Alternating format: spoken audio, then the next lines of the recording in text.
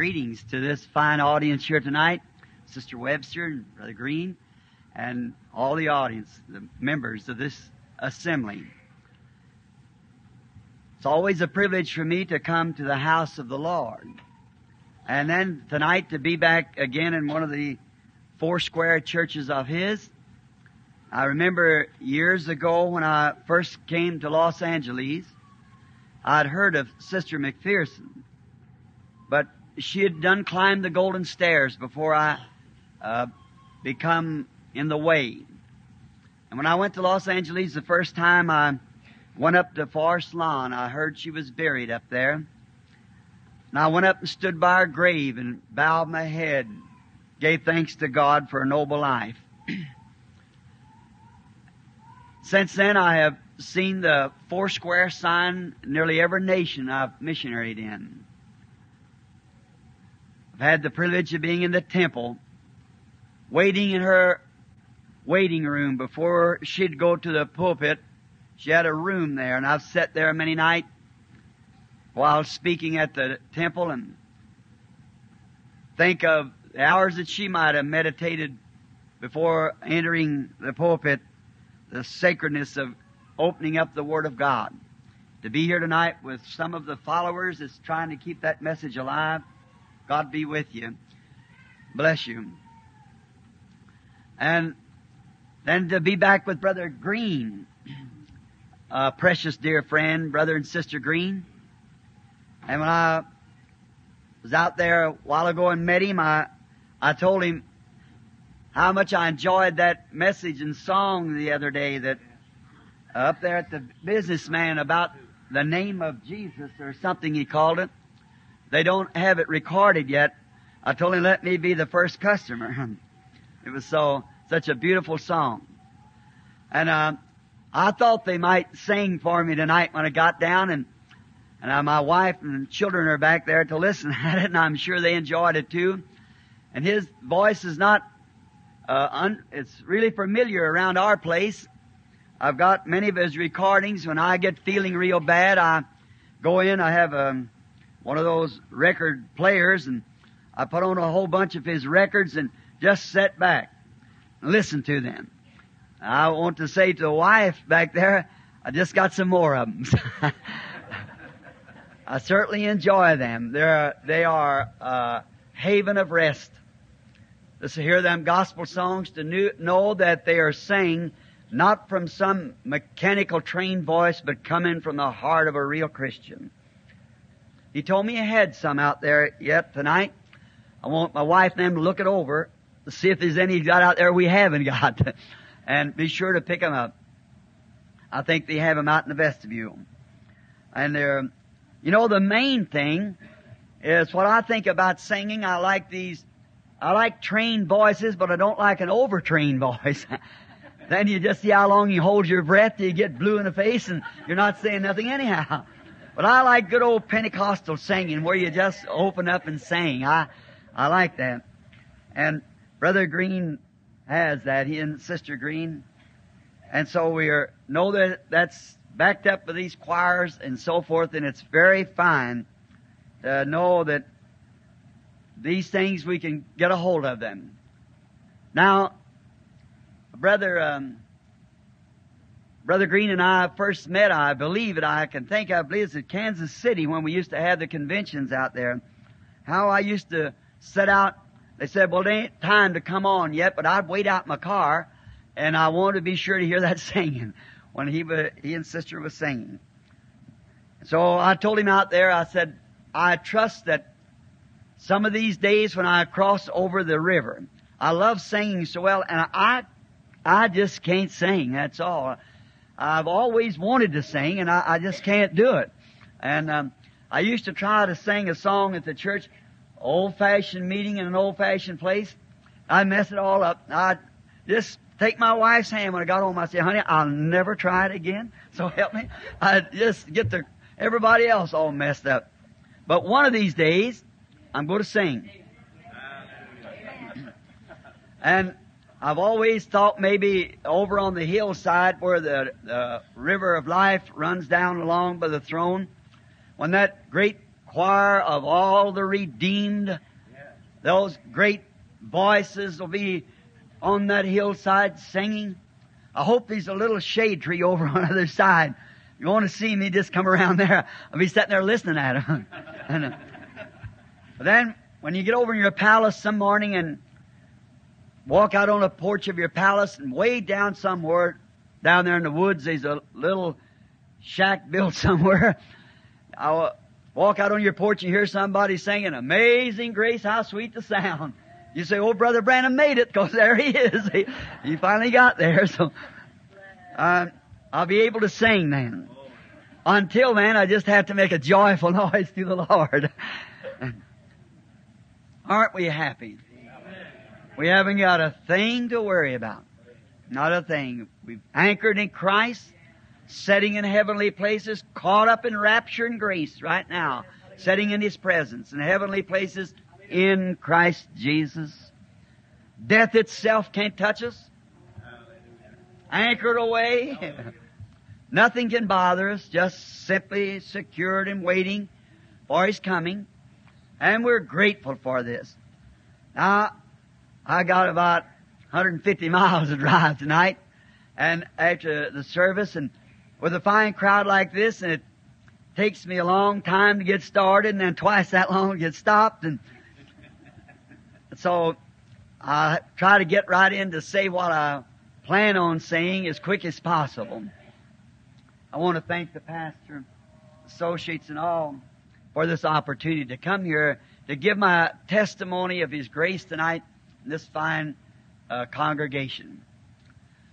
I climbed some time ago up on South Mountain, looked down over the valley, and I thought of about 35 years ago when I first entered this valley, how this city has grown.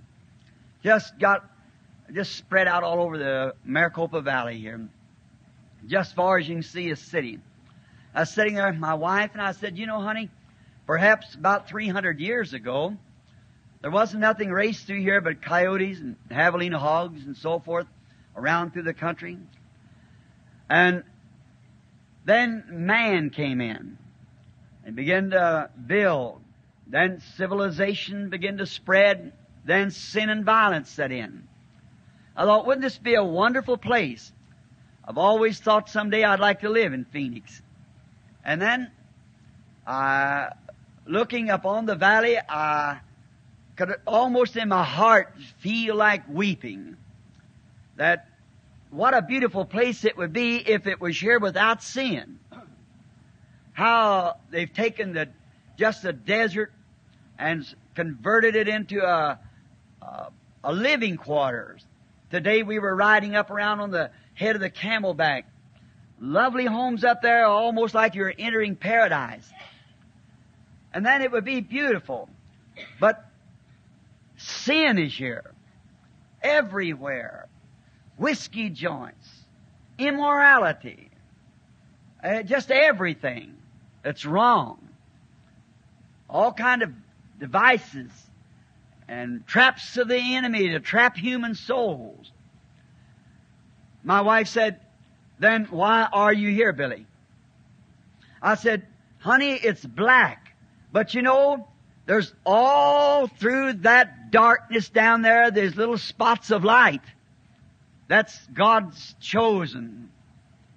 And I'm here to put my shoulder with theirs, put my heart with theirs, my voice with theirs, and cry out against the darkness." That's why I'm here in Phoenix again.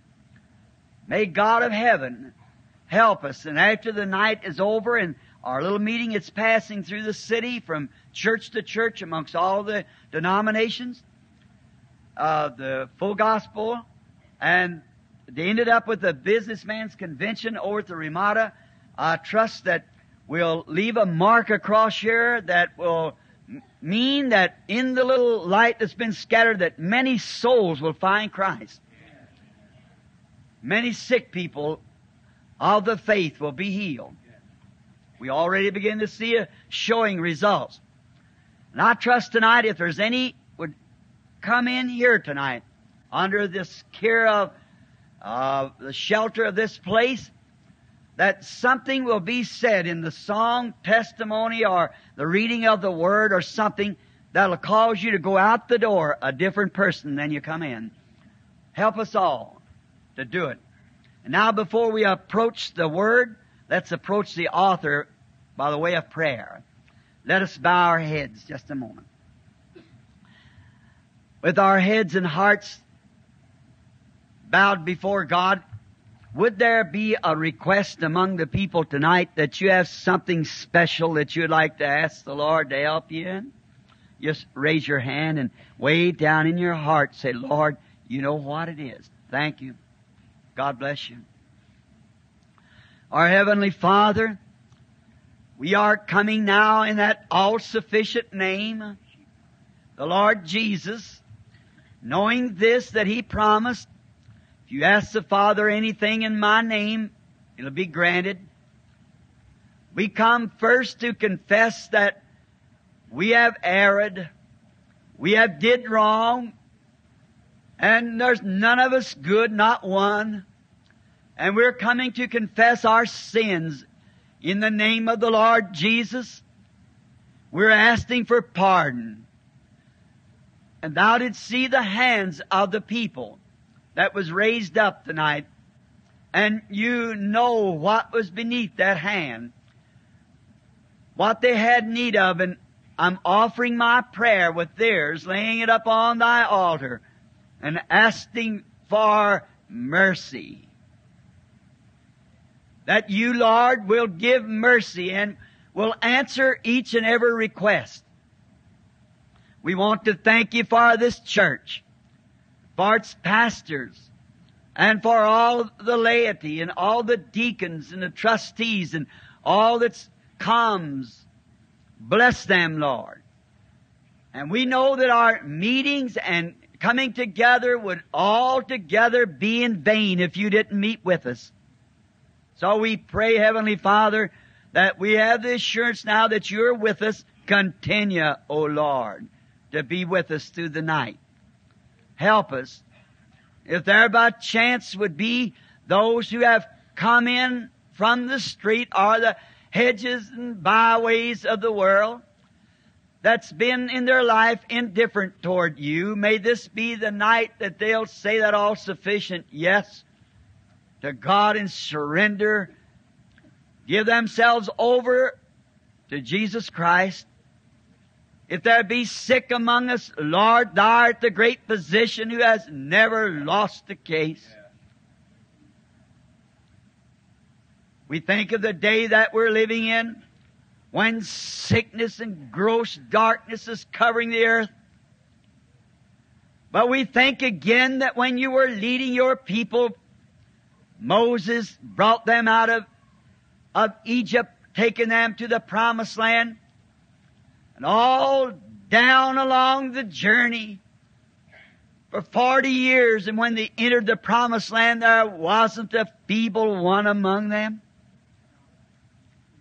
How many physicians tonight would like to look in upon the prescription that Moses had that kept all those people healthy for 40 long years? And yet You have not hid it. You've made it known to us all. And it's written here on the pages, so simple. I'm the Lord that heals all of thy diseases. May we realize that tonight, Lord, the sick and needy, and know that there's not a disease, but what You are the remedy, the double cure.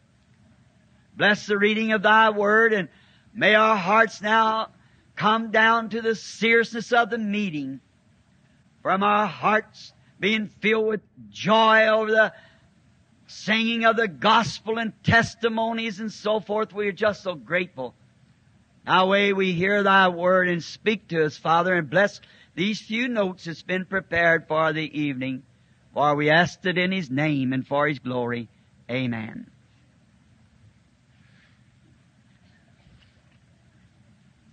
There's many people who, coming to the service, likes to always mark down what a minister has to say or read from the Scripture.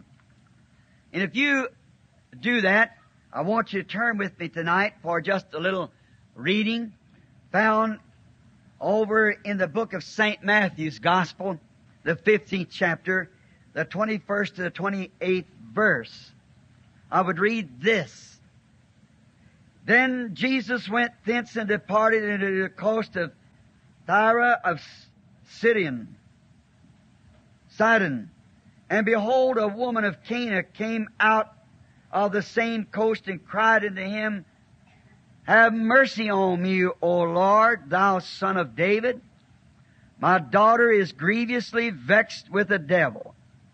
But he answered her not a word. And his disciples came and besought him, saying, Send her away, for she crieth after us. But he answered and said, I am not sent but to the lost sheep of the house of Israel. Then came she and worshipped him, saying, Lord, help me. But he answered and said, It is not meet for me to take the children's bread and to cast it to dogs. She said, Truth, Lord. Yet the dogs eat the crumbs which fall from the master's table. Then Jesus answered and said unto her, O woman, great is thy faith. Be it unto thee even as thou wilt.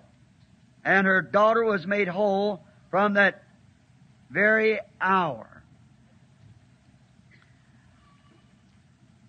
If I would call this a text, I would like to speak just a moment, or for a few minutes rather, upon the subject of perseverance.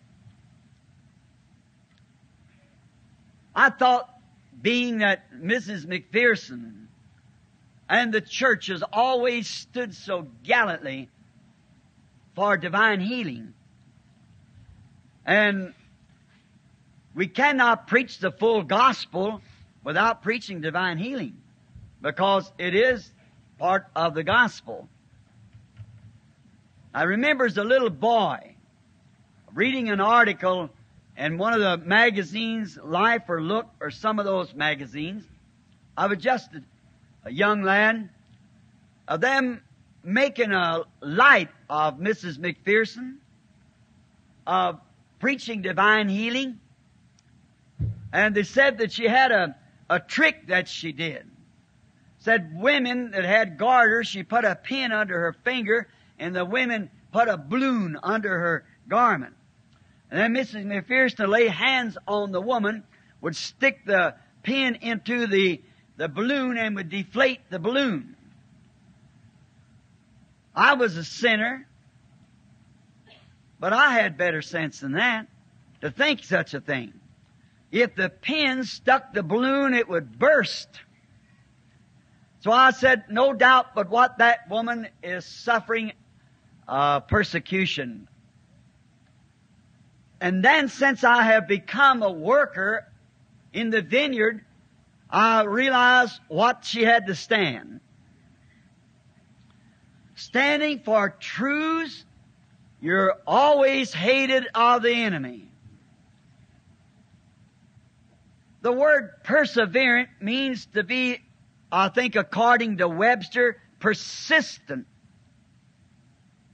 To be perseverant. Persistent in making a goal. And every person on earth, or it's ever been on earth, that ever achieved anything, had it amounted to anything, had to be perseverant. You've got to be sure first what you've got your faith anchored in. Now, faith is just not a thing that's so easily floated around at some kind of a, we would call it in a street expression, a hocus pocus. Faith can only have its right position when it's placed upon something that's steadfast. If I told you to go out and put your hand on that tree and be healed, you could doubt that. So, why? We have no background to anything. You'd only have my word. And if I told you that washing in a certain water out here in the valley would bring healing to you, it would depend on how much confidence you had in me. And faith cometh by hearing. Hearing what? The Word of God. Therefore, if this be the Word of God, and it is, what it teaches, we can rest upon it. God cannot change. God must forever remain God. His Word must be just as true in this age as it ever was in any age. Now, we are finite. We can say something this year and maybe even tomorrow have to alter it because we're not too sure, because we're finite. We're just presuming. And presume means to adventure without authority. But when God says anything, it's perfect. He don't have to alter it. Abraham staggered not at the promise of God through unbelief, but was strong, giving praise to God, because he knew that he was able to perform or to keep or to do that what he had promised. Then if God's ever called on the scene for a decision, and the decision that God makes first, it has to forever remain the same. It can never change. It cannot be altered, because He's infinite. And anything that's infinite never had a beginning or an end. So He cannot take it back next year and say, I was wrong. And then if that was His decision, then every man that makes that same, comes to that same decision that God made for one man upon the basis of his faith to believe it, he's got to meet that same thing every time a man believes it. God's got to act every time the way He acted the first time, or He acted wrong the first time. And who can accuse God of acting wrong? God's got to ever remain with His decision. If thou canst believe. Now, to achieve anything, you've got to set a goal. And say, this I believe, and tie yourself to it. And keep drawing. Moving up. Closer to it. Knowing that it's there.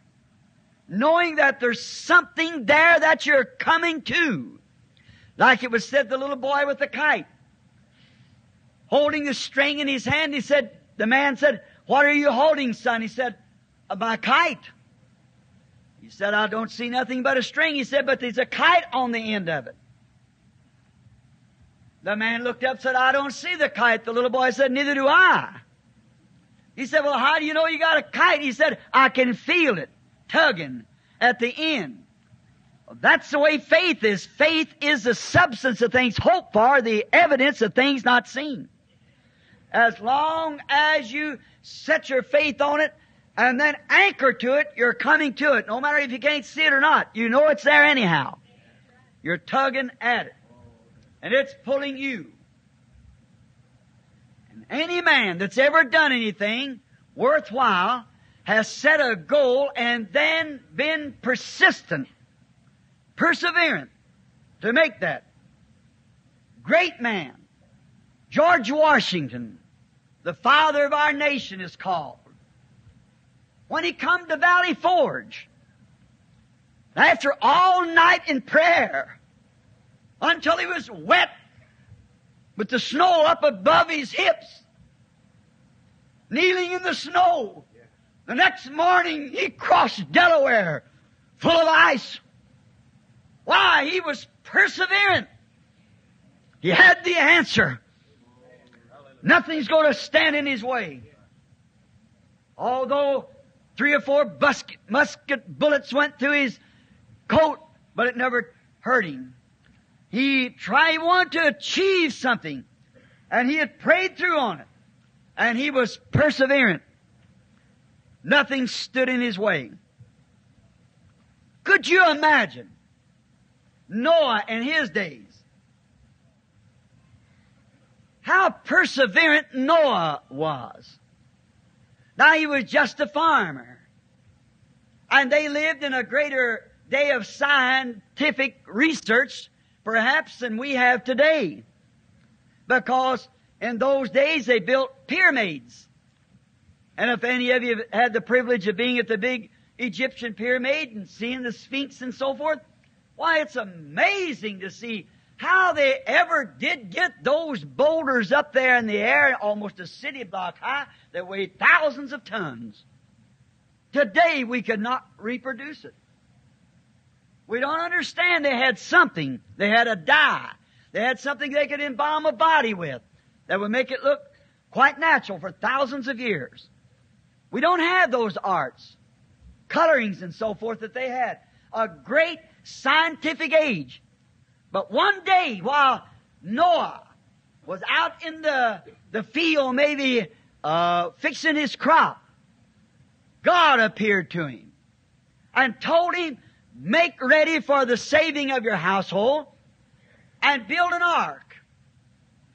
And it's going to rain. Now we all know that the antediluvian world, it had not rained. And now that didn't cope with the scientific thinkers of that day. His message was contrary. No doubt that smart scientists could have come to him and said, now looky here, Mr. Noah. Now we got instruments that we can shoot the moon. And we can do all these scientific researches. And there is no water up there.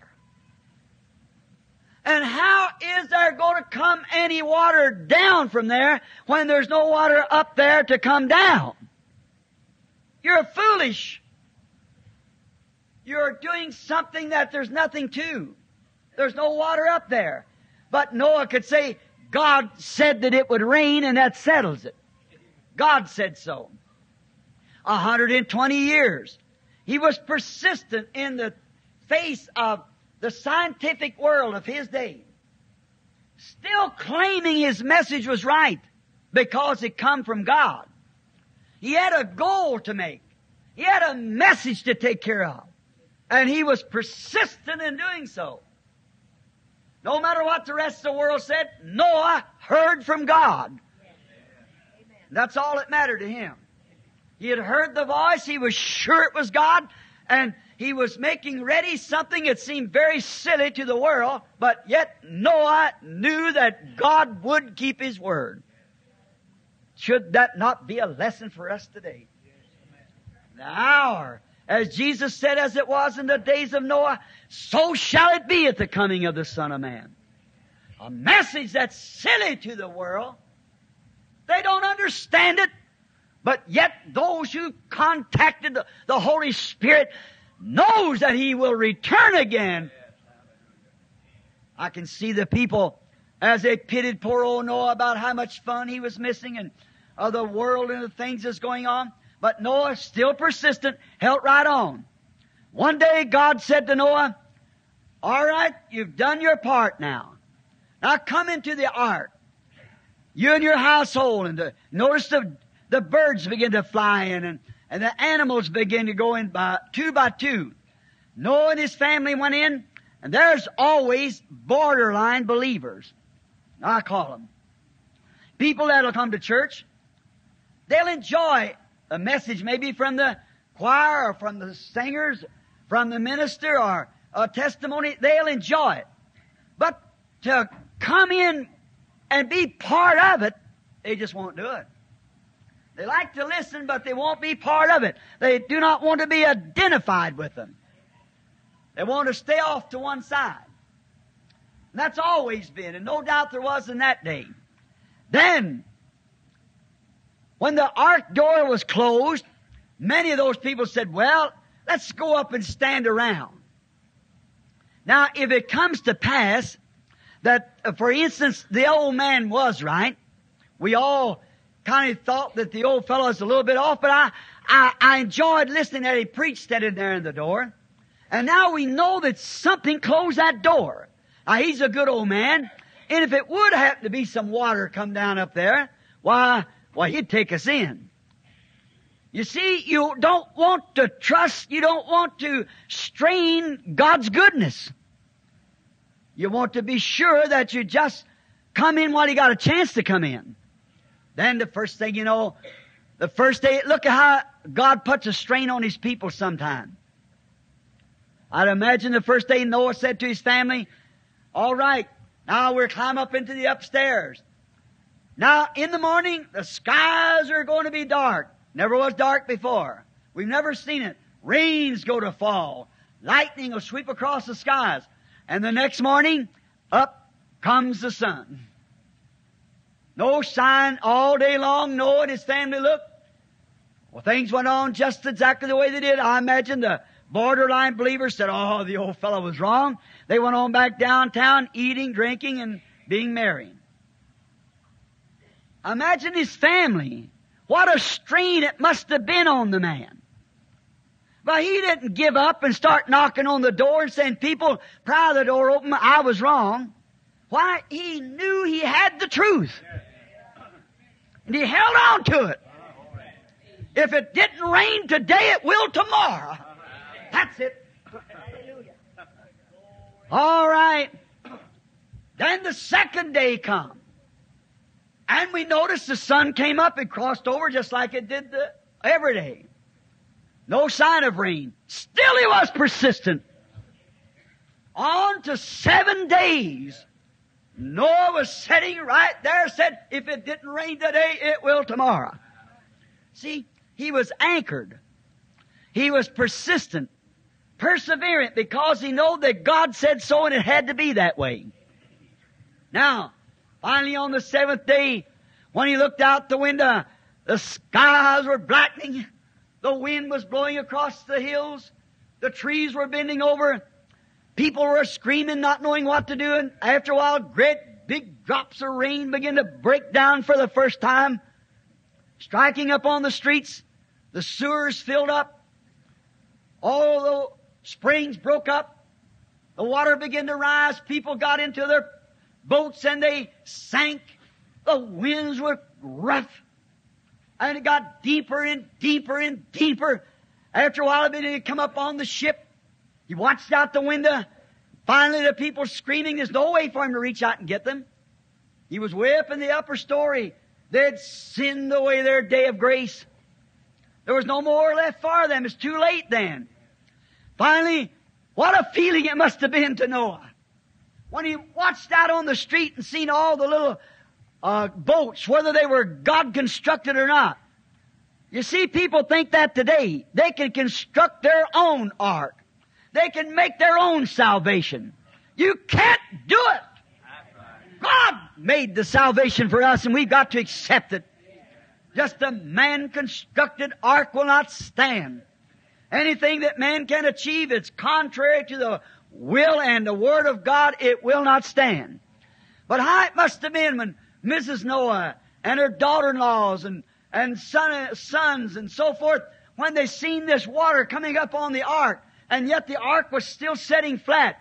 But after a while, they felt it cut loose. She was floating. Oh, Noah knew that all of his, what he had tried to achieve, what he had done, his message was paying off then. It was cut loose. He was leaving the earth.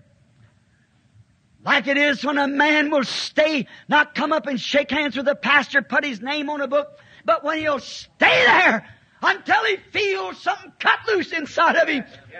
And he begins to float out yonder by faith, knowing that his sins are past and he's anchored his soul in Christ, and there's something raising him higher and higher.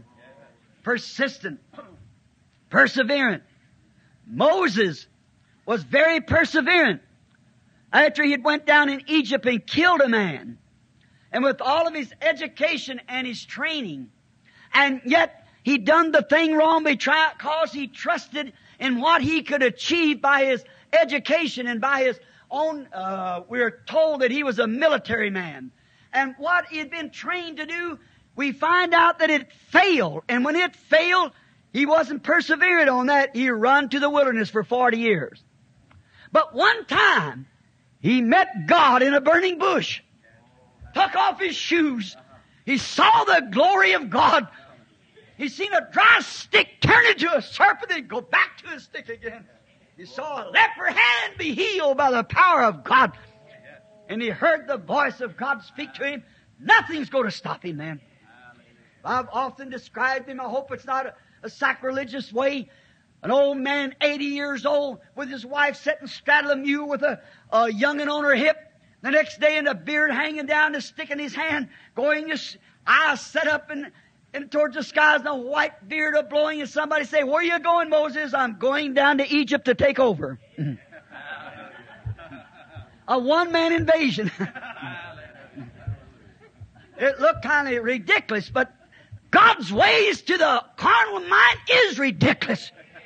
But it's precious to those who's anchored in it. They know what they're talking about. They press on. Oh, what a thing that must have been. Noah, or Moses rather, going down to Egypt, a nation that had the world scared. About like Russia today, a one-man invasion. An old man, 80 years old, with his wife sitting on a mule and a crooked stick in his hand, going down to take over. The thing strange about it, to the world, he did do it. He took over. God only has to have one man, one person somewhere that's tied to him.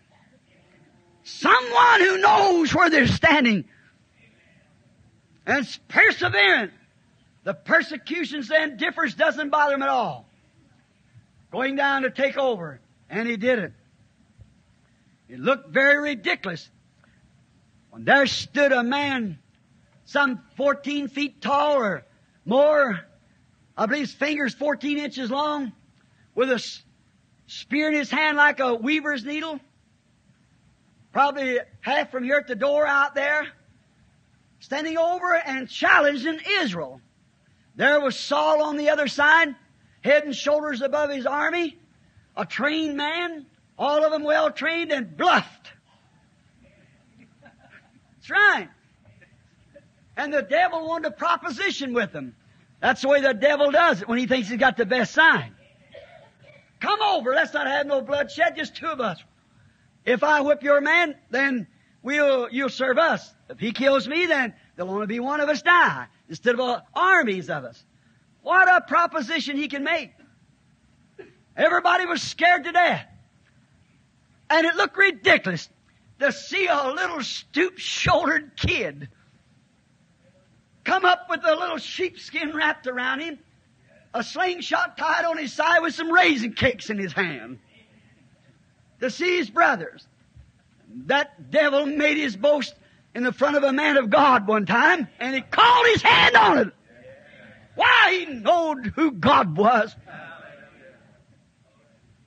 Said, you mean to tell me that you'll let the armies of the living God, let that uncircumcised Philistine defy the armies of the living God?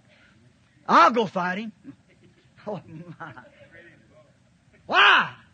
He was persistent. His brother said, we know you're naughty. Go on back home with them sheep Dad told you to watch. You just come up here to see the battle. You can't out-talk a man of God when something's done happened to him. So he goes up to Saul. Saul, I imagine, scratched his head and looked down. He said, I admire your courage, son. But that man is a warrior. That man is a warrior from his youth, and you're nothing but a youth and don't know nothing about a sling or about a spear or how to duel. Oh, but watch him introduce something. Your servant kept the sheep for his father. And he said one day a bear came in and he took one of my father's lambs. And I went after him and I slew him. And then a lion come in and got one. I took him out. And I went after him and I slew him. Now, he said, the God that gave me the victory over the bear and over the lion, how much more will He give me the victory over that uncircumcised Philistine that's defying the armies of the living God? Saul said, but you're just a kid. He said, you haven't got nothing on, just a little sheepskin. Wait, I'll put my armor on you. So he took him and put his armor on him. Could you imagine? The Bible said he was ruddy, a little bitty, maybe 110-pound man, putting on a great big armor of a man who weighed about 250, about 7 foot and something tall. He was all mashed down. Could you imagine that? David looked around, the shoulders about that much too far out, and it looked like a skirt on him, hanging way down like that. His breastplate. He found out that the ecclesiastical vest didn't fit a man of God. Said, take the thing off of me. I don't know nothing about it. But let me go with what I know's right. There you are. Went in the power of the Spirit. I believe as Hudson Taylor once said to a Chinese missionary. This Chinese boy said, Mr. Taylor, I have felt my call in Christ. He said, shall I go now and study to get my Bachelor of Art? And then for my PhD and all I have to have, my doctor's degree. Mr. Taylor said, go now, son. Go now. Don't wait till that time comes. You'll waste away too much of your life. I think that's right. I agree with Mr. Taylor. Go now. I'm not trying to support my ignorance now. I'm trying to say we don't need education. That might have its place. But education without salvation has no anchor. It's all sails and no anchor. Go when the candle's lit. Don't wait till it's half burnt up. Go when you light it. If you don't know nothing no more than how it got lit, tell others how it got lit. Maybe they'll get lit too. So just as soon as the candle's lit, go tell everybody how you got your candle lit, and maybe they'll get lit off of you, see. Notice, certainly, David was persistent because he knew. Samson was met on the field one day with 1,000 Philistines around him. And he looked all around. He wasn't a trained man with know how to duel. But when he turned his head, he felt that covenant. Them locks strike his shoulders. That's all he had to feel. He got the first thing in his hand was a jawbone of a mule. And he beat down 1,000 Philistines. Why? He was persistent because he knew that God had made a covenant with him of those 7 locks. As long as they hung in their place, nothing was going to bother him. Oh, brother, sister, how the church of the living God ought to stand tonight persistent. As long as we can feel the covenant of the Holy Spirit, the blood of Jesus Christ cleansing us from all sin, we should never let nothing stand in our way. Persistent. Certainly, John, the great prophet that was spoke of to raise up when he was in the wilderness, he was told by God, there's looking for a Messiah, of course. 400 years before they'd had a prophet. But God told him in the wilderness, He said, now, they'll try to tell you, Dr. So-and-so is the guy who ought to be the Messiah. If you were to announce him, why, he's the best person in our congregation. And they're going to say, well, the high priest's grandson up here, he's the guy who should have it, and so forth. But look, John, this is a real job. You've got to be sure. So I'm going to give you a sign. Upon whom thou shalt see the Spirit descending and remaining upon, that'll be the one that'll baptize with the Holy Ghost and fire. John stood there, watched over the congregations as they come. And everybody coming this, that, and the other, but he couldn't see him. One day while standing debating with the priest, saying, you mean to tell me the time will come when the daily sacrifice will be taken away? He said, there'll come a man. And he looked. There it was. He said, behold, there's the Lamb of God that takes away the sin of the world. He knew it. Because God had told him, upon whom thou shalt see the Spirit descending. He knew it. He was persistent. Back to this little woman. We just got many things we could say about different ones. That was persevering, persistent, holding on to achieve. I've got a little slogan that I say quite a bit. It might be good for you to take it. A winner never quits, and a quitter never wins. Just think of it. A winner never quits, and a quitter can't win. You must hold on. And before you even start, be dead sure you're right. And then be persistent, let nothing move you. Go on. I've had quite a bit of experience of that, and you know it. I know this one thing. When you're dead sure that you're in the will of God, when you're dead sure you're centered in Calvary, nothing's going to move you. You're there. This little woman, she was a Greek, and a Seraphian, and she had heard about the fame of Jesus. Now, how does faith come? By hearing. Hearing of the Word. She had heard of Him, and, you know, she might have had a lot of things to hinder her. By her being a Greek, faith cometh by hearing, we know that. And she had a lot of things to hinder her, but faith finds a source no other knows anything about. Faith finds this source that no one can explain it. It's something that you know. Others can't see it, but faith sees it. Faith sees that where the natural eye doesn't see it. But the inside eye sees that thing. Now, she had a need of Jesus. First thing you have to do if you're going to find Christ, you've got to know that you've got a need of Him. When you think that you just don't need Him, then you'll never find Him, because you won't search Him diligently. Did you notice that scripture where it says, seek and you shall find? Knock and it'll be open? Actually, that's just not knock like, and it'll be open. That's not just say, well, I went out, Lord, here I am. You want me? No, that's not it. He that seeketh, he that knocketh. Continuation. It has to compare with the rest of the scriptures, like the unjust judge and the widow. She constantly knocked on his door. She was persistent. If he turned her away today, tomorrow she's on his hands again. That's the way you want to get God. Be on His hands every morning, every night, every day, all the time, constantly. Just keep seeking, keep asking, keep knocking. Just don't knock a little while and get tired and go away. Just keep standing there.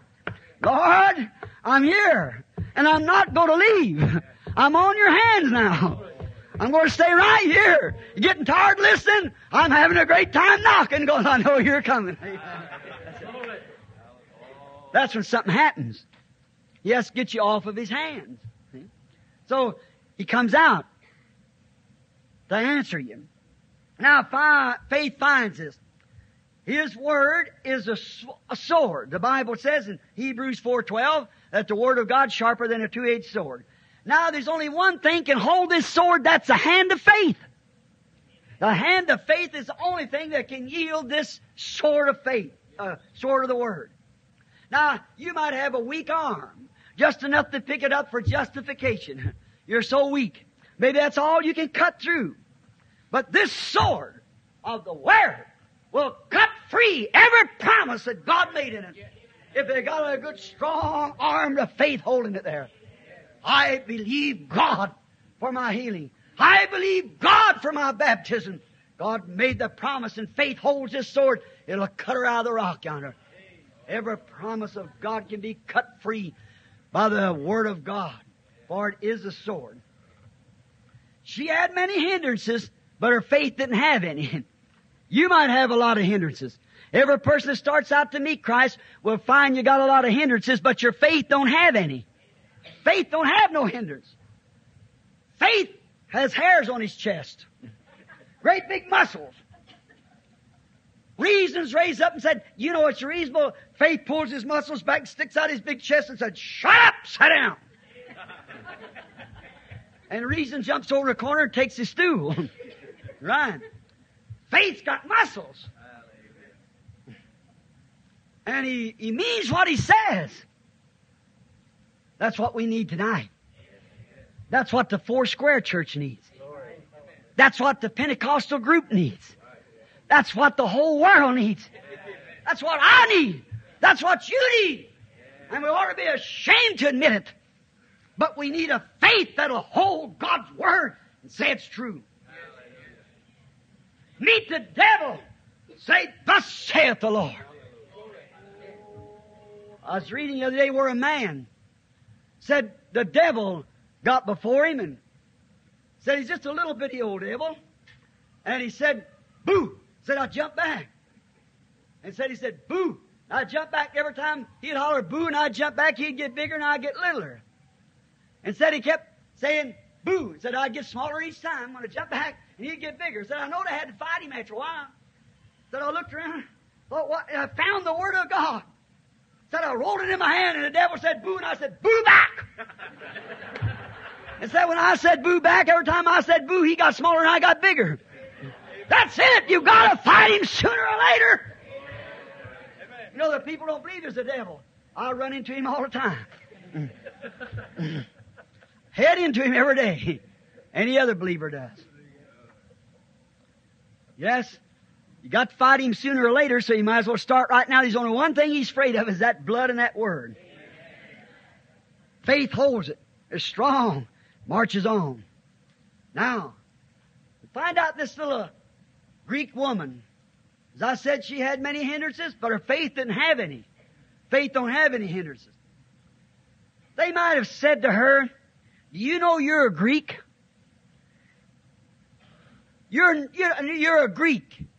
You don't belong to his denomination. Don't go down to that bunch. Now that's one of the hindrances. See, but if you got faith, you're going anyhow. That don't make any difference what denomination he's in. Just so he's there. She had a need. She had a daughter that was dying with epilepsy. And she had to get to him because the doctors couldn't do nothing for her. Can't do it yet. So she had to get to Jesus. She had heard it. He'd heal those kind of cases. Well, they said, he never come with his revival to your denominations. That didn't hinder her. That little woman had faith. She is persistent. She just passed that group. Her faith pulled her away from it. Oh, if it could just do that today. Somebody says in a meeting tonight down at the Four Square Church, well, it don't belong to your denomination. You better stay away from down there. Just press right on through. Your faith takes you right on. See, faith has no hindrance. It goes anyhow. Nothing's going to stop it. As I said, it's brawny. Big muscles. It's got the floor. The rest of them scared of it. Yes, sir, they'll run from it like smallpox. They just get plumb away. They haven't got nothing to do with that. When big faith raises up, say, I know who I believe. I'm persuaded. That's it. There might have been another group that come along. Say the days of miracles is past. There is no such a thing as that. That's a bunch of holy rollers down there, them Jews. We're Greeks. We're smart. We're an intelligent group of people. We give the world art, music, and religion. And there's no such a thing as that. But she was persistent. Days of miracles wasn't past for her because something had done told her down here that it wasn't. And that Jesus had what she was looking for and she was determined to get to Him. Regardless of her denomination sponsored it or not. She's going anyhow. She's going to get down there. She was persistent. Still persistent. Days of miracles might be past for them. But it wasn't for her. That's the way it is with every believer. Then people say the days of miracles. A man told me some time ago, said, I don't care what you'd say, Mr. Branham, said, I don't believe there is such a thing as divine healing. I said, certainly not to you. It wasn't for unbelievers, just for those who believe. That's right. It wasn't sent to unbelievers. It was sent to believers. You can't enjoy it because you know nothing about it. You won't tell me there was no such a thing as the Holy Ghost. I said, you're just about 33 years too late for that. I said, I know better. I've done received it. Ah, nonsense. That's it might be to you, but not to me. It's real to me. It's life. Something anchored. You come too late to tell me that.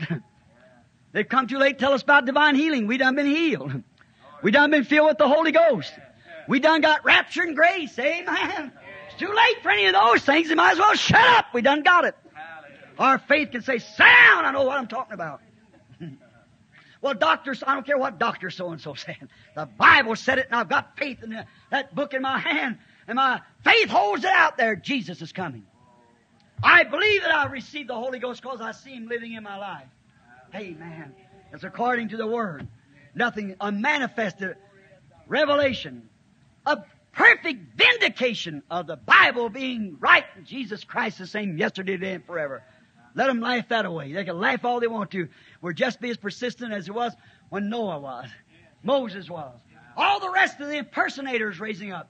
Jambres and Jambres threw their rod down, turned into a snake. There was those men just as honorable as they could be, did exactly what God told them to do, and there come a bunch of impersonation up.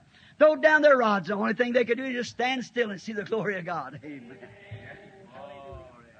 God will stand by it. If He sent you and you're sure of it, you're going to achieve the work that God predestinated for you to do. You'll stand there and God will take every carnal impersonator away from you.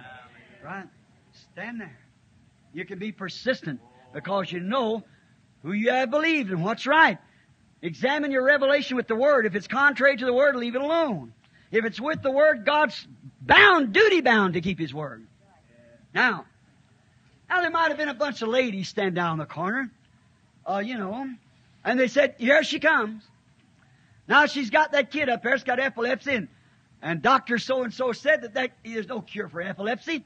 And here she is going down to that off-brand denomination down there for that fanatic prophet to come up here and heal that child. So they said, we ought to stop Susie. I hope there's not a Susie here. But we ought to stop Susie and tell her because she's been a good woman. There's nothing against her life. But we ought to stop her. And the only thing that I know to do is she's passed by everybody else, so she won't break this barrier. You know what, Susie? Your husband will leave you because he's a trustee or a deacon on the board. And he'll leave you sure as the world if you go down there. She was still persistent. She went right on. See, faith don't know no hindrance. It must get there. Then she passed another group and said, you know what? When you return back defeated and find out there's nothing to it, everybody in the neighborhood will laugh at you. That didn't even make her ears turn red. She was persistent. She went right on. I like that. I like that persistency. Then here stood one of the deacons and said, if you go down there, you know what they're going to do? Put you out of your church. Because you've associated yourself with them the people. I said, excuse me. Oh, maybe I said it. You've associated yourself with them. You'll get put out of your church. She was still persistent. Faith knows no defeat. She had one thing to achieve, and that was get to Jesus. She had a need. And He was the only one who had that need. Now, I'm saying this tonight, brother and sister. I'm 53 years old. I've been serving Him since I was about 20. He's met everything that I had a need of.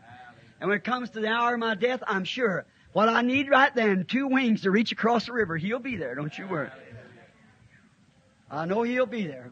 I'll just stick the old sword back in the sheath and take off the helmet, lay it down upon the river when I hear the dashers, and I'll scream, send out the lifeboat, I'm coming home this morning. It'll be there. Yes, sir. The morning star will come down and light up the way. Across the river we'll go. Yes, sir. Amen. She was persistent. She had an achievement. She knew that she had to be persevering in order to get to Jesus, so she had to pass by everything. Finally, she arrived. Now, finally got here. Everything's fine now. And then here come another hindrance. The very man that she'd professed to have confidence in, the man she tried to get to, Jesus, he said, I'm not sent to your race. Oh, my. Would that have not made us Pentecostals blow up? My. I'm not sent to your race. That was a shock. But you know what? Faith knows no shock. And then again, he turns around after all these things she'd passed through, and her faith holding that she knew that Jesus could give her desire, and she went through every one of these barriers, and when she got to Him, then turned down flat. I'm not even sent to your race. I can imagine her standing there, her eyes gleaming. She was in front of Him then. That's all she had to be. And said, besides that, Your race ain't nothing but a bunch of dogs. Oh, my. What if it said that to you? You'd said, I'll take my papers from this 4 square and go over to somewhere else. I'll never go back there again. I'll take it from so-and-so. Oh, yes. Yes, sir. But still she held on. Oh, see, faith knows no defeat. Ain't nothing go to stop it. Though Jesus said to her, the very one she come to, He said, I'm not sent to your race, and they're nothing but a bunch of dogs. Whew. But what? She had a hold of real faith. Faith knows no defeat. I don't care where it comes from. Knows no defeat because she had faith. Still she held on. Oh, I love that. She was not a hotbed plant. A hybrid like some of them today. These hybrid religions we got today, you know. They ain't no good. Everything now is hybrid. Even they got hybrid churches. Hybrid Christians. Tuck in by shaking their hands. Oh, they can dress better and maybe use better English and so forth like that. Ain't got no life in it. You take a big fine ear corn hybrid, maybe it's twice as pretty as the other one. Plant it, it'll die. They ain't got no life in it. That's right. We don't want nothing hybrid. We want the genuine thing. If you haven't got it, stay there till it comes. Why accept the substitute when the Pentecostal skies are full of the real? Okay? Nothing hybrid, it won't stand. You have to always spray a hybrid plant to keep the bugs off of it. That's why some of these hybrid Christians, you have to baby them and pet them and promise them they'll be deacon or something else.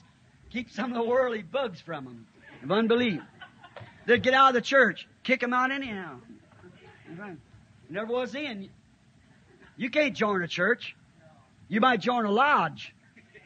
You can join the Methodist Lodge, Baptist Lodge, or Pentecostal Lodge, but if you ever come to Christ, you'll be born into the church.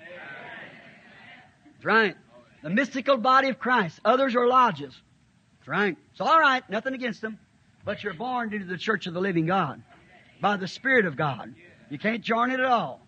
And when you're born in there, you got a birth. You're not a hybrid no more. A hand joiner or a hitchhiker. No, a hitchhiker's always thumbing. That's why, well, I know, but Dr. So-and-so is, no, that's it. That's it! Exactly.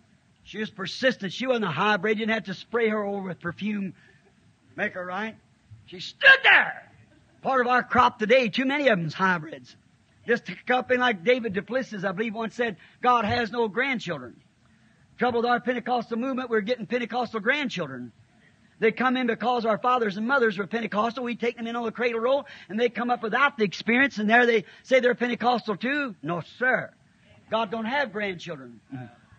He ain't grandpa, He's Father. Right? And if you ever get to heaven, you'll pay the price like your mother did, your daddy did. Amen. That might sound crude, but it's truth. It's a crude way of making a point, but you understand that kind of English, I'm sure. If it isn't very good English, it gets the point what I'm trying to say. You just listen to it. Yes. She wasn't a hybrid. She didn't have to be sprayed over and baby. Well, now, sister dear, I tell you, oh, no. No, sir. And no matter what knocked her down, she said, it's truth, we're nothing but a bunch of dogs. It's true that we're not worthy of it. Oh, my. She admitted that he was right. I'm going to say a great big mouthful. Get ready. Every time genuine faith will admit the word's right. And any time that if something says that the days of miracles is past or something against the Bible, it's not genuine faith. Faith will always admit truth. You must stay with the Word. No matter what anything else says, what anybody else says, it's the Word's right. Let every man's word be a lie and mine true. Every who will add to or take away from, the same will be taken his part out of the book of life. God's going to judge the world by a church, which one? Catholic, 660 some odd different denominations. How's He going to do that? God's going to judge the world by Jesus Christ. And Christ in the beginning was the Word, and the Word is with God, and the Word was God, and the Word was made flesh and dwelt among us. God and the Word is the same. This is God on print. You've got the Holy Spirit, plant that seed in there, it brings it to life, breaks that life forth and manifests it and vindicates it. Jesus said in St. John 12, he that believeth on me, St. John 14:12 rather, the works that I do shall he do also. So, it always admits to the truth. Oh, my. But you know, she said that's true. We ain't nothing but a bunch of dogs. And we're not, you really wasn't sent to us. But Lord, I'm not looking for all the bread the children had. I'm only searching for crumbs. Oh, my. How'd you notice, people? They want to get this, get healed and get the Holy Spirit the way they think they ought to have it. Now, I'll come down, brother, if you'll bring me up and take me into the room where nobody will see me, and you lay your hands up on me and bless me and put the Holy Ghost in me. I'll accept it. Oh, no. Naaman wanted to accept his healing like that one time. But Elijah told him to get out there in the old muddy Jordan and dip 7 times. I can just see him get off his chariot. Oh, great man. Hold his nose. Here he comes out the water, tiptoeing like a cat molasses, coming out like this, getting out like that, get out of the water. He said, oh, I hate to do this. I'll top down. Some people comes to the altar like it is a sickening affair for them. Yeah. Oh, I don't want to do that. He ducked one time, and I still got leprosy. The prophet said 7 times. Right! Until he obeyed the word completely. Until you obey it completely. He had a good man standing on the bank, said, the prophet said 7 times, Father. Just keep on dipping. That's it. If you don't get it the first night, just dip again the next night. Just keep on till you get it. Now remember, she was like Rahab the harlot. This little woman was. She had never seen a miracle. She'd only heard about a miracle. What will she do in the day of judgment to us? She had never seen a miracle. She is a Gentile. She had never seen, but she had heard. And we both seen and heard and still doubt. Oh, my. She was like Rahab the harlot. When the spies come over, she didn't have to say, yeah, I tell you, you bring Joshua over and let him hold a service to me, and I'll see the way he grooms his hair and the way he talks and the etiquettes he uses at the pulpit, and I'll see whether I can accept him or not. She said, I have heard that the God of heaven was with you. And the only thing I ask is to be spared. There you are. That little woman was really persistent. She held right on. Just spare me. I'll do anything that you want me to do. Oh, there you are. That's it. This little woman, no matter what the difficult was, she was persistent. Oh, she had the right approach to the gift of God. She had the right approach, humility. She fell down at his feet. And she had humility. She didn't stand up and say, now you wait just a minute. You know, we people agreed, she said we were dogs. Just a minute here, sir. Do you realize that we're the masters of art? And we're the masters of so-and-so and such and such? She never thought of that at all. She just admitted that he was right and fell down at his feet and said, help me, Lord. I'll just eat the crumbs. If my daughter can't have a whole slice of bread, will you just let her have the crumbs if she's a dog? Oh, my. There you are. Would we be satisfied with just the crumbs? If the Holy Spirit should reveal to somebody tonight, you're healed, would you be ready just to take the crumbs, or would you want God to walk over and raise you up and give you some kind of a feeling? If you just say in your heart, my sickness is over. You haven't got it no more. I believe that I'm going to be healed from tonight on. Would you take the crumbs? Or would you want everybody come up and lay hands on you and pour oil and go through the regular ritual like that? Or are you just looking for crumbs? God will honor that. You know, many of the disciples had seen him after his resurrection. Thomas said, no, I won't believe it.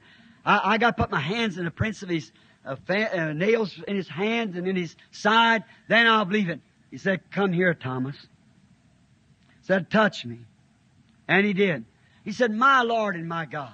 He said, Thomas, because you have seen and felt and everything, you believe. Yes, Lord. He said, how much greater is their reward who has never seen and yet will believe? Are we ready? Are we Gentiles like that Gentile woman?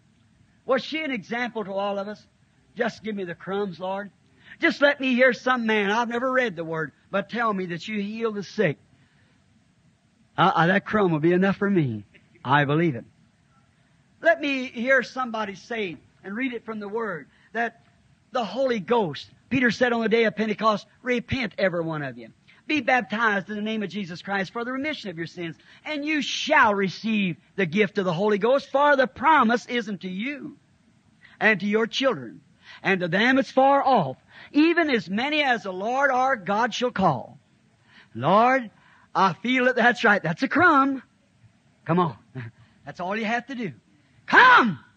Are we ready to take the crumbs? Are we ready to humble ourselves? She was. She was ready to humble herself. Faith always admits the word right. Faith is always humble. Faith humbles itself. Now, she was just looking for the crumbs. Watch what Jesus said. For this saying, I'm willing to take the crumbs, Lord. For this saying, thy child is whole. You have your request because you believe it. Faith admits that the Word of God is right. Faith admits all these things. Martha, Mary, down through the Bible we could call many the Shunammite woman. Many things and cases that we could call. We haven't got time to. Of this, I got about 5 pages here written of people now who approach for crumbs. But let's bypass that just a minute. I feel the Holy Spirit close. I don't think it's necessary. Let me just give you one little experience. The businessman wrote the little thing up in the little article not long ago in their magazine. And remember, when you make a printed matter, you better be able to back it up. We have it. Documented statement from the doctor. I noticed in the church tonight quite a few Spanish people. I was in Mexico City.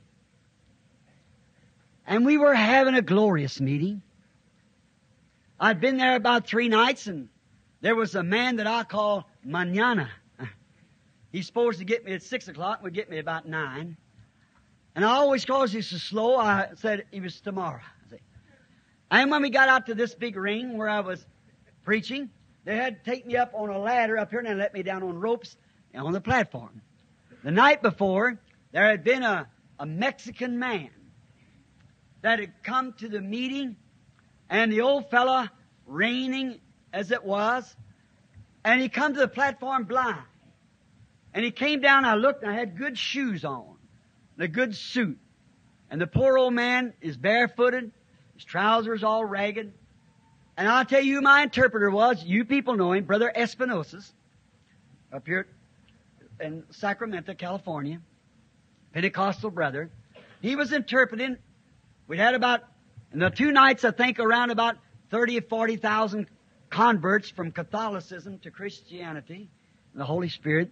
And this old blind man come across the platform. And if you don't feel for the people you're praying for, there's no need of praying for them. You've got to feel yourself in their place. And I thought if my old daddy would have lived, he'd have been about the age of that old man. Here he is. He's got no shoes. And he had no shirt on, an old coat ragged, dusty, an old hat in his hand sewed up with cards. Probably the old fellow never had a decent meal in his life. And then how cruel fate had been to him. Here he's staggered in blindness. And his eyes was white. I looked at the old fella, and I just put my arms around him. And Brother Espinosa wouldn't interpret the prayer, and I said, Heavenly Father, if I could give him my shoes, I'd just slip out of them so nobody would see him. Give him a coat, send him on the road, but he's much larger than I. But God, have mercy on him. Give him back his sight. He hollered, Gloria a Dios. I looked around, he could see as good as I could. The next night, there was a rack or rick as far as this building is long, about this high, with nothing but just old shawls and old ragged clothes. The economics of Mexico is poorly balanced. Maybe Pedro gets, he's a brick mason, he might get 16 pesos a day, but it'll take 4 days' work to buy him a pair of shoes. But he'll have to save enough out of that to pay several pesos for a grease candle to burn on $1 million gold altar for his sins. That's what boils me. Seeing those precious people. They come there at 9 o'clock at morning. No seats to sit down. They leaned against one another like sheep in a pasture. Raining. Them women standing there, hair streaking down, soaking wet. Wait all day in a hot sun or rain just to hear the Word of God. Oh, what will they do when Phoenix rises in the day of the judgment with them? And find churches everywhere. And you can't even herd them in. There she stood, or he stood rather, with his sight. That night when I got in, it was raining hard. Brother Jack Moore, many of you know him. Brother Espinosa, several of the brethren was on the platform. And Billy, my son, he usually gives out prayer cards, and he couldn't speak Spanish to those people, so he had to let Manana do it. But he just went around to see if Manana didn't sell a prayer card. So that's where we had to watch him selling a prayer card. So he just watched him, and they'd walk up and watch to see that he just had the prayer card to so-and-so and like that. So he said, come to me. I got preaching, great big pile of them clothes laying up there. How they ever know which belonged to who, I don't know. So I was just got to speaking, and Billy tapped me on the shoulder. He said, Daddy, you're going to have to do something to that little woman out there. I said, I've got almost 300 ushers, and they can't even hold her. A little bitty Spanish girl, about so high, beautiful little thing. She had a dead baby in her hands, under a blanket. And he said, Manana give out every prayer card, and said she has no prayer card, and there's the line's been standing for him there for the last 2 hours, waiting for you to come. And said she wants to bring that dead baby up here, and we can't hold her. Oh, she'd come right over top of them ushers, run on their feet or anything. She is persistent. She wanted to get there. She'd seen that blind man healed the night before. She is persistent. And I said, Brother Moore, she don't know who I am. She don't know which is which. You just go down there and pray for the baby. That'll settle it. He said, all right, Brother Branham. So Billy got him by the arm like it'd be me. So went on down across the platform. I turned around and I said, I am very happy to be here tonight. And the meetings are not strange to you people here in Phoenix. Right before me, I seen a little Mexican baby, no teeth, laughing in a vision sitting out here. I said, wait a minute. Wait a minute. Brother Espinosa, get to the, what's the matter? I said, get to the microphone. I said, tell her to come here. He said, Daddy, Billy said, you can't bring her over all them prayer cards. I said, get her here. I just saw a vision. So he called her, and they get back. Here she come with a quilt in her hand like this, and a little baby laying in there had been dead since early that morning. Died with pneumonia. A little bitty fellow about that long. And here she come, the tears running down her cheeks. Her little black eyes, her hair hanging down. Very charming little lady. She run to the platform and fell on her knees and began to cry, Padre. I said, stand up just a minute. I thought, Lord, what if it ain't that? What if that wasn't that? I don't know. I just seen a little Mexican baby, little gold teeth, little gums, and it was laughing at me, sitting right out there.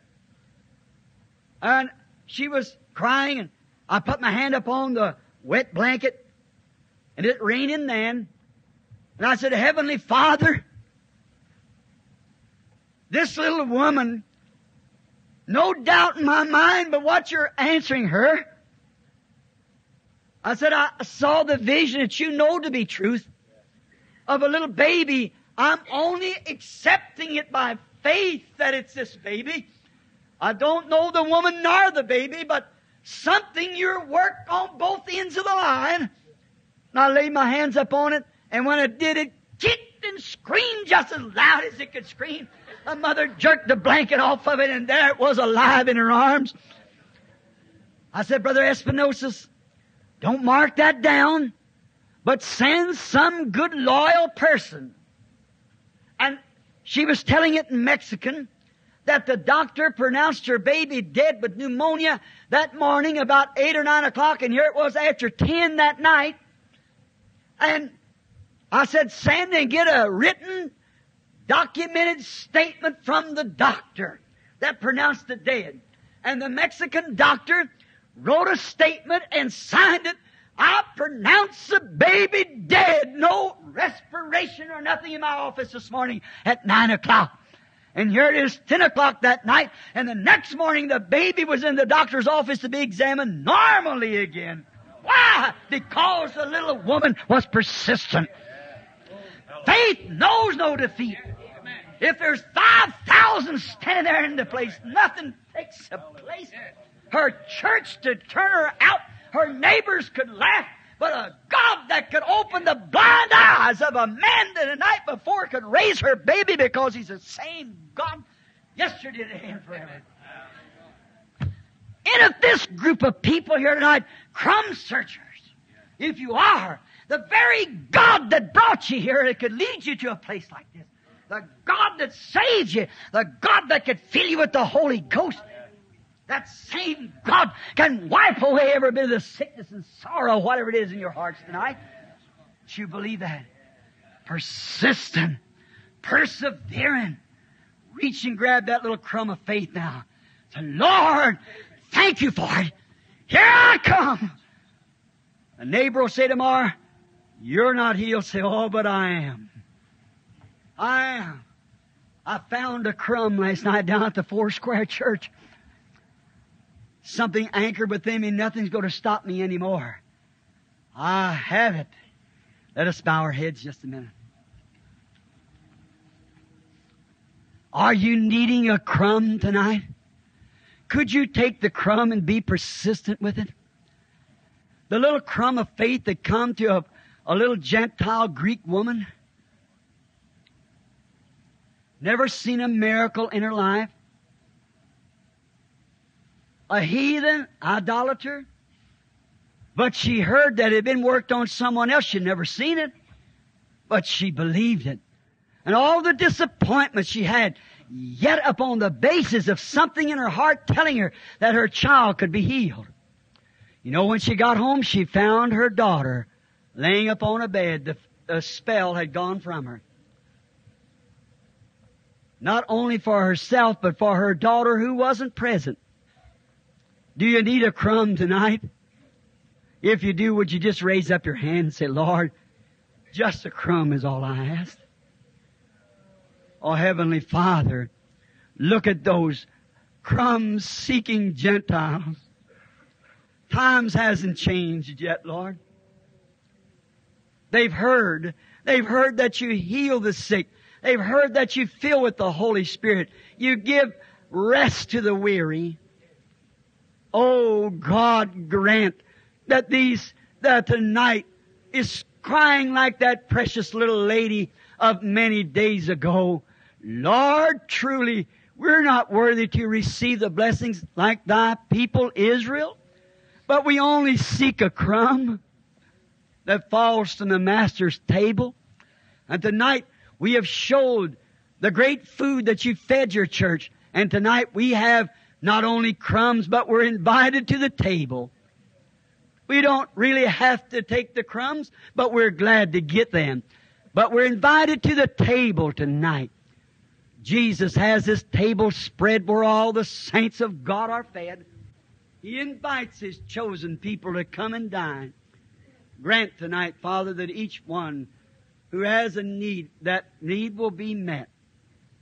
And while we have our heads bowed and our hearts in humility before God, I just wonder how many people in this building tonight that is not saved. That if Jesus should come and the world would meet its end tonight, and you're willing to take the little crumb of faith that's been placed in your heart and come to the table tonight, presenting your little crumb of faith before God, and would like to do so, would you just stand up and come down here and let us pray for you here at the altar? Would you just come without any delaying? Just walk down? God bless you, my brother. Would someone else come? The Lord be with you. Just a moment. Would there be someone else here that's wanting a crumb? Would just come down to the Lord's table. Say, Lord, I'm not worthy to come. I am a dog. I'm not worthy no more than that woman was, but I'm coming just for a crumb. Would you come, sinner friend? Come. Might be your last time. You see how the world's getting today? People don't want to come anymore. You can hardly persuade them. The gospel looks like it's going to the fields. God bless you, my good brother. God bless you. That's wonderful. Just stand right here just a moment. Someone else take the side place here and say, I stand with this man. Lord bless you, son. God bless you. That's right. Come right down and say, I want a crumb, Lord. A crumb's all right for me. Something touched my heart. I'm coming down. God bless you, son. God bless you, my brother. Stand right here. Someone else feel a little crumb in your heart of faith that would entice you to come to the table now. Would you come down with these 4 young men standing here? Waiting. I preached about a woman tonight. And it's man that's coming. What about it, sister? Won't you come too for the crumb? Have you got that little bit of faith that tells you that you're wrong? Say, well, I don't know what a crumb is, Brother Branham. The crumb is that in your heart now that tells you you're wrong. You should repent. Come on, won't you? Rise up and come sweetly, quickly, to the fountain filled with blood. Won't you move out? I'm wrong, brother. Pray for me. Come down. God bless you, brother. God bless you. Someone else? I want just a crumb, Lord. This little crumb in my heart, I'm coming now to present it. Will you come? Now, is there any here that's backslidden, gone away, and you'd like to come? Will you come now? Some without the Holy Spirit. You have not received the Holy Ghost. Oh, friend, if this light's been made so real to you in the last days, won't you come stand too? This might be the time of that great desire in your heart. Something telling you, I believe the Lord's going to give me the baptism of the Spirit tonight. I want to come stand. Come around the altar. Will you do it? Stand with us for prayer. You that feels a little crumb that I need the Holy Ghost. If a man can come all the way from Ohio, fly down here in a jet plane. God bless you, Brother Frank. A Presbyterian can fly from Ohio down here in a jet plane to stand at the altar. What about the people in Phoenix? God bless you, my sister. Stand right here just a moment. Won't you come? Drawn from Emmanuel's veins. Won't you come, Lord? The fountain is open tonight, just filled with good things of God. I wonder, while we're waiting just a moment, surely there's more than that in here that would be willing to take crumbs. Certainly there should be. Won't you come? Just do as I'm asking you once. Just take it sincerely in your heart. Say, I'm coming down. This is my time to come. I'm coming anyhow. God bless you, sisters. That is very good.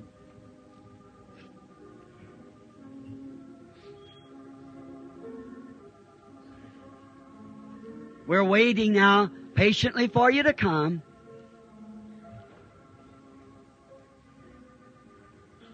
Let's bow our heads now while we're waiting. Sing this hymn of the church.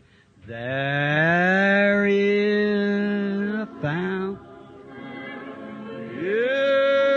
with blood from Emmanuel.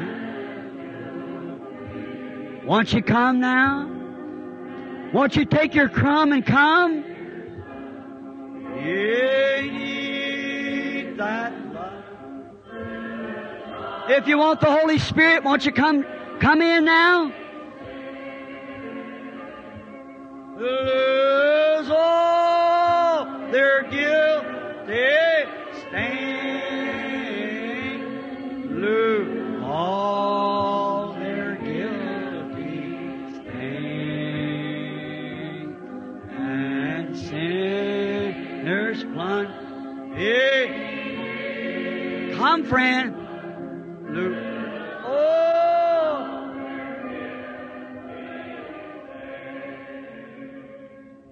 The dying thief, joy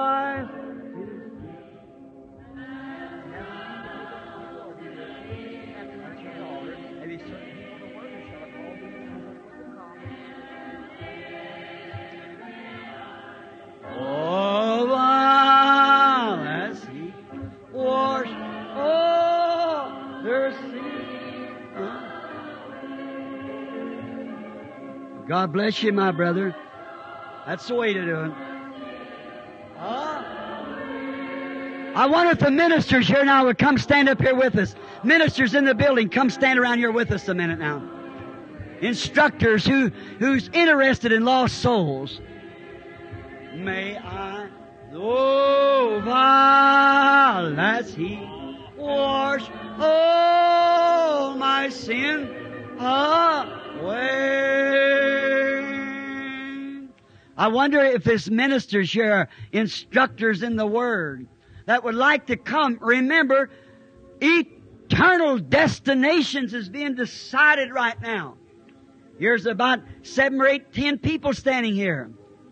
And you know what that means? One soul's worth 10,000 worlds. We mustn't take this lightly.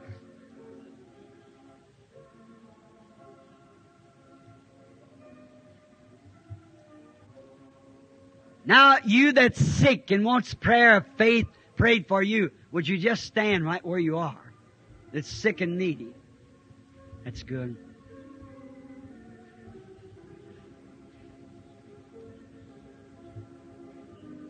Now, my minister brothers, that's right, lay your hands over on these people.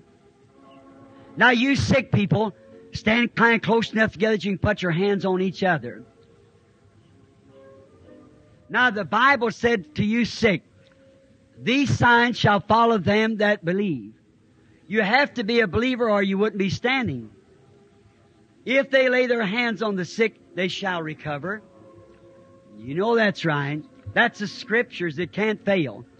And to these penitent ones coming to the altar, my brothers and sisters, who comes to the altar tonight, mortal beings that knows that you've got to face God sometime.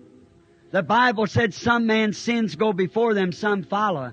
You're confessing yours tonight, that your sins will go before you and be forgiven through the blood of the Lord Jesus. And you here seeking the baptism of the Holy Ghost. God made the promise. Over in Acts 10 we read, while Peter yet spake these words, the Holy Ghost fell on them that heard it. They were so hungry. Now you're hungry and you brought that little crumb up here. Now let's take a real full meal of God's blessings. All of it's for you. Now you people who believe in prayer, let's just bow our heads together and pray now and believe. Now just forget who's around you. Know that there's nobody around you but Jesus Christ. And each one pray the way you do, the way you're used to praying. And brethren, lay your hands on these people. And let's believe now the Holy Ghost is going to come and perform these things that we're asking for. Our Heavenly Father, we do not feel that we're standing here in vain. We thank Thee for these souls. We know that You're here now to save them. I pray that You'll grant it, Lord. May their faith look beyond the shadow. May they seek in the Holy Ghost that's got believers' hands laying on them, the sick and afflicted. May the power of God move into this building, up and down these aisles and through these people, and save every sinner, fill every believer with the Holy Ghost, and heal every sick person. Grant these things, Lord. I believe that You are here, and You are the same yesterday, today, and forever. Your promises cannot fail. We believe that You commissioned Your church, and they went up to the city of Jerusalem. They went to the upper room and were there continually praising and blessing God. And all of a sudden there came from heaven a sound of a rushing mighty wind, and it filled all the house where they were assembled. Thou art the same, and You're able to do the same. Let the power that come down on the day of Pentecost baptize this group of people tonight in the power of the resurrection of Jesus Christ. This prayer I offer in Jesus' name for these people, for the glory of God. Raise up your hands now. The prayer of faith has been prayed. The prayer of faith of forgiveness. Raise up your hands and say, praise the Lord. Just start praising Him and blessing Him. Just confess your sins. Believe with all your heart. Raise your hands up to God and say, thank you, Lord Jesus, I believe. This minute you give me the Spirit of the Lord. You baptize me with the Holy Ghost and give me the blessings. All right, sister.